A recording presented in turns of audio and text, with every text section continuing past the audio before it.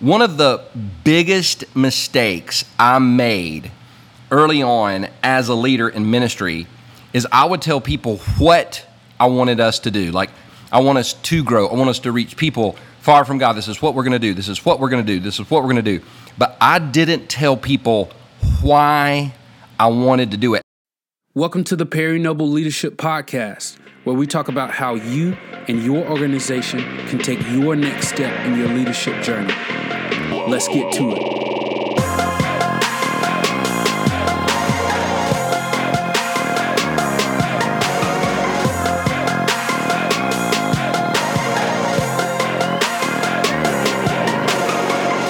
Well, welcome to the Perry Noble Leadership Podcast, where we believe your church can grow, your church should grow, and that your personal growth as a leader absolutely makes a difference. Now, when I say we, many of you are used to Logan being on this show with us. Logan was actually abducted by aliens, and we've just managed to get her back. So she will be making some appearances in the future, but wanted to thank those of you that were asking about her. Today, we're going to deal with the subject, the 3 reasons churches struggle with growth. Now, these aren't the only reasons, but they're reasons that as I sat down and began to list out some things, I had like 7 and then 5, and I narrowed it down to 3. And there are basically 3 reasons that churches struggle with growth. Now, before I even get into the podcast today, I think one of the things that church leaders have to do is stop feeling guilty about their church or their ministry wanting to grow. It's almost like there's church growth shaming or ministry growth shaming, that if we want our churches to grow and reach more people for Christ, somehow that's become something bad, which I don't understand, because if more people show up to an athletic event, college football is coming up, and so as the team begins to win more and more people show up. It just means that victory is happening, that victory is being celebrated. Nobody goes, I'm not going to that football team anymore because they don't play real football. No, they're winning. If a concert is sold out, I just had a friend that went to see Luke Combs, and it was absolutely a phenomenal experience. I wasn't there. He was there. But he said it was unbelievable. It was sold out, and it wasn't sold out because Luke Combs, quote, doesn't sing real country music. It was sold out because he is an excellent entertainer. If a restaurant has a long wait list and we can't get into it, it's because the food and the service is amazing, not because it's a horrible restaurant that doesn't serve real food. We know this when it comes to athletics, concerts, and restaurants, but somehow when a church grows, the biggest attack, first of all, is not from atheist groups or agnostic groups.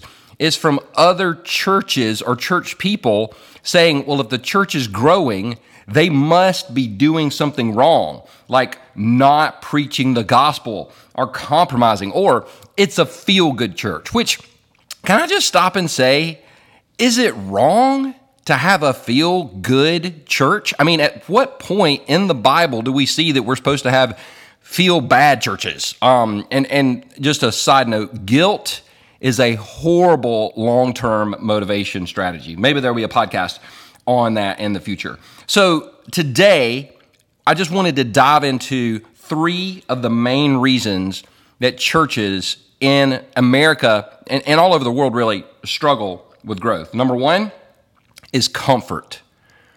Comfort. Now, all of us love to be comfortable. I love a comfortable bed. I love a comfortable chair. I love a comfortable car ride. You know, the leather seats. They got air-conditioned seats now. It's amazing. Anyway, so I love to be comfortable. But when a church falls in love with the way things are, or specifically when a leader falls in love with the way things are, we are dangerously close to becoming a dinosaur. One of the popular things that gets said for churches that are consumed with comfort is the people in the church say, I want to go to a church where everybody knows everybody.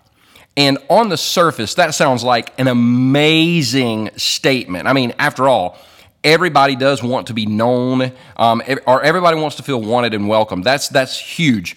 But at the end of the day, as we read the Gospels, the church was never supposed to be about everybody knowing everybody, but everybody knowing Jesus and then loving everybody, which, by the way, if we're going to really love people, that's very uncomfortable. And by the way, if we took the approach, what if we took that approach? I'm not going to go somewhere that everybody doesn't know everybody. Well, we would never go to an athletic event. We would never go to Target or Walmart. We would never go to a restaurant. We would never go to a gas station because we don't know everybody there. For some reason, that standard only seems to work in church world. Now, I understand people loving systems and routines, but at the end of the day, church people, sometimes we get too comfortable with our parking spot, our place to sit, our routine, and it becomes that crazy thing where if somebody's sitting in our seat, even if they're new, even if they don't know the gospel, they've never heard about Jesus, it's their first time to church, we get mad because it takes us out of our comfort zone. But if churches are really going to do whatever it takes to reach people far from God, then we've got to be willing to step out of our comfort zone and do whatever it takes. Because Jesus said, if you're going to follow me, take up your cross. He did not say, if you're going to follow me, take up your mattress. Now, I learned this the hard way because at the very first church I served, I was there maybe about 3 or 4 weeks, and they asked me to preach on a Sunday night. Before I got there, the week before I got there, the church split. It literally, like half the people left, the pastor left, the music minister left. And so when I got there, I'd been a Christian less than a year, and I was the only staff member. Welcome to ministry.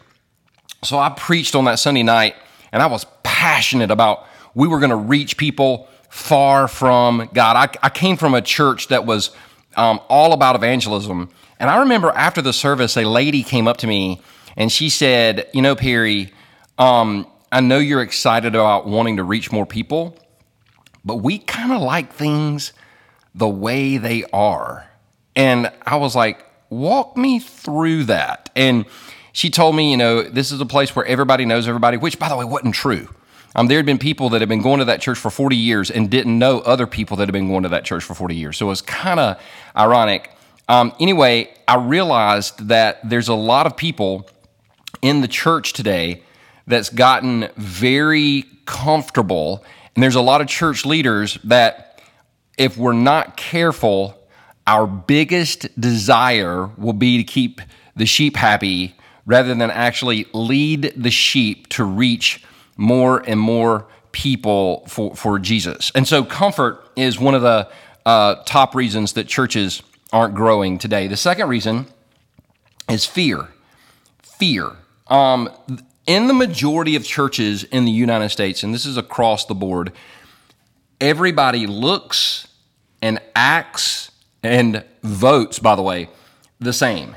And with that being the case, a huge what if kind of lurks in the minds of people who look and act different. What if they come to our church? What if those kinds of people come to our church? Because every church, for the most part, looks like a particular demographic, when in actuality, I think churches should look more like a footprint of the community that it's in. The thought pattern of we don't want them coming here is completely motivated by fear. And as followers of Jesus, our primary motivation is supposed to be faith, not fear. Because think about this. If Jesus would have taken the approach that he was only going to welcome and embrace people that were just like him, we would all be royally screwed because none of us are just like him. None of us.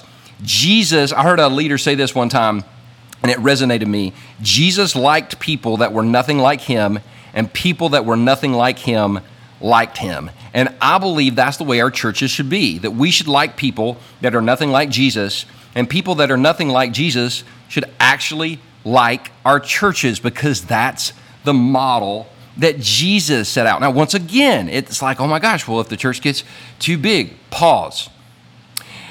The church is the only thing in the world we're worried about getting too big. Like, we don't worry about our bank account getting too big. It's because we value money. When we value people the way God values people, we won't let that too big mentality sneak into our mindset. And in most churches, the average person knows about 35 to 40 people, generally knows 35 to 40 people. The beautiful thing about a growing church and a bigger church is if you don't like your current 35 to 40, you can move to another group of 35 to 40 very easy without even having to change churches. So let's review. There's comfort, there's fear, and then the third reason is a lack of vision. A lack of vision. One of the biggest mistakes I made early on as a leader in ministry is I would tell people what I wanted us to do. Like, I want us to grow. I want us to reach people far from God. This is what we're going to do. This is what we're going to do. This is what we're going to do. But I didn't tell people why I wanted to do it. And if you don't tell people why, they will fill in the gap with why they think you want to do it. So, he just wants a bigger platform. He just wants more money. She wants more recognition. If you don't tell people why, number one, it doesn't connect with their heart. And number two, they will fill in the gap. And 99% of the time, people are suspicious of church leaders anyway. They will fill in the gap with something that's really, really bad. Because when we tell people what, it engages their mind. But when we tell people why, it engages their heart. And once we engage the heart, that's where change can really take place. By the way, just to pause here, if you've never watched Simon Sinek's TED Talk, Start With Why, it is a must watch. And just go to Google and type in Simon Sinek's TED Talk, Why, and it'll take you right there. It's 18 minutes long, and it'll be some of the best leadership you've ever looked at in your life. I'm not going to ruin it for you. It's a phenomenal talk. You need to go check it out. For me, the why has always been, as people meet Jesus, their life changes slowly over time, and I think more people getting closer to Jesus is a great thing for the community. It makes our schools better. It makes our homes better. It makes our politics better. It makes our lives better if more and more people get closer and closer to Jesus. And for me, the why is really also based on something that I discovered in Scripture several years ago. Most church leaders, all church leaders, everybody listening to this podcast is more than likely familiar with the Great Commission passage. It's where Jesus said in Matthew, go into all the world, preach the good news to all creation. I mean, we've got that one down. But what I found interesting is there's actually a Great Commission passage at the end of every gospel. So it's not just Matthew that gives the Great Commission. Matthew 28, 18 through 20. It's also Mark chapter 16, verse 15. Jesus says, go into all the world and preach the good news to all creation. Jesus gives a Great Commission in Luke chapter 24, verses 45 through 48. But specifically verse 48, he tells his disciples, you are witnesses of these things. In John chapter 20, verse 21, John writes, and again Jesus said, peace be with you. As the Father has sent me, I am sending you. And in Acts chapter 1, which tells the history of the church, one of the very first things that Luke writes down for us is Jesus saying, but you will receive power when the Holy Spirit comes on you, and you'll be my witnesses in Jerusalem and in all Judea and Samaria and to the ends of the earth. So church growth was not my idea, and it wasn't a denomination's idea. It was God's idea that was clearly communicated through Jesus. So, once again, stop apologizing for wanting your church to grow, Because if you want to grow your church, it's not a guilt thing, it's a God thing. It's God that put that desire in our hearts, and it's something we should never apologize for. Let me review the 3 reasons that churches don't experience growth. Number 1, it's comfort, and it's up to us as leaders to tell our people why comfort isn't our main priority in church. Number 2 is fear, and it's up to us as leaders to help people get past that fear and live by faith. And last but not least, a lack of vision. And it's not that we're not telling our people what, but true vision is when we tell what we want to do and why we want to do it. That's it for this month on the Perry Noble Leadership Podcast. This week. In a couple of weeks, we're going to come back. I'm going to share with you 3 things we can do as leaders to help our church grow and reach more people. I hope you all have a phenomenal week. God bless, and the best is yet to come. Thank you for listening to the Perry Noble Leadership Podcast. We hope you had a blast spending time with us. For more thoughts on leadership, visit Perry's blog at perrynoble.com.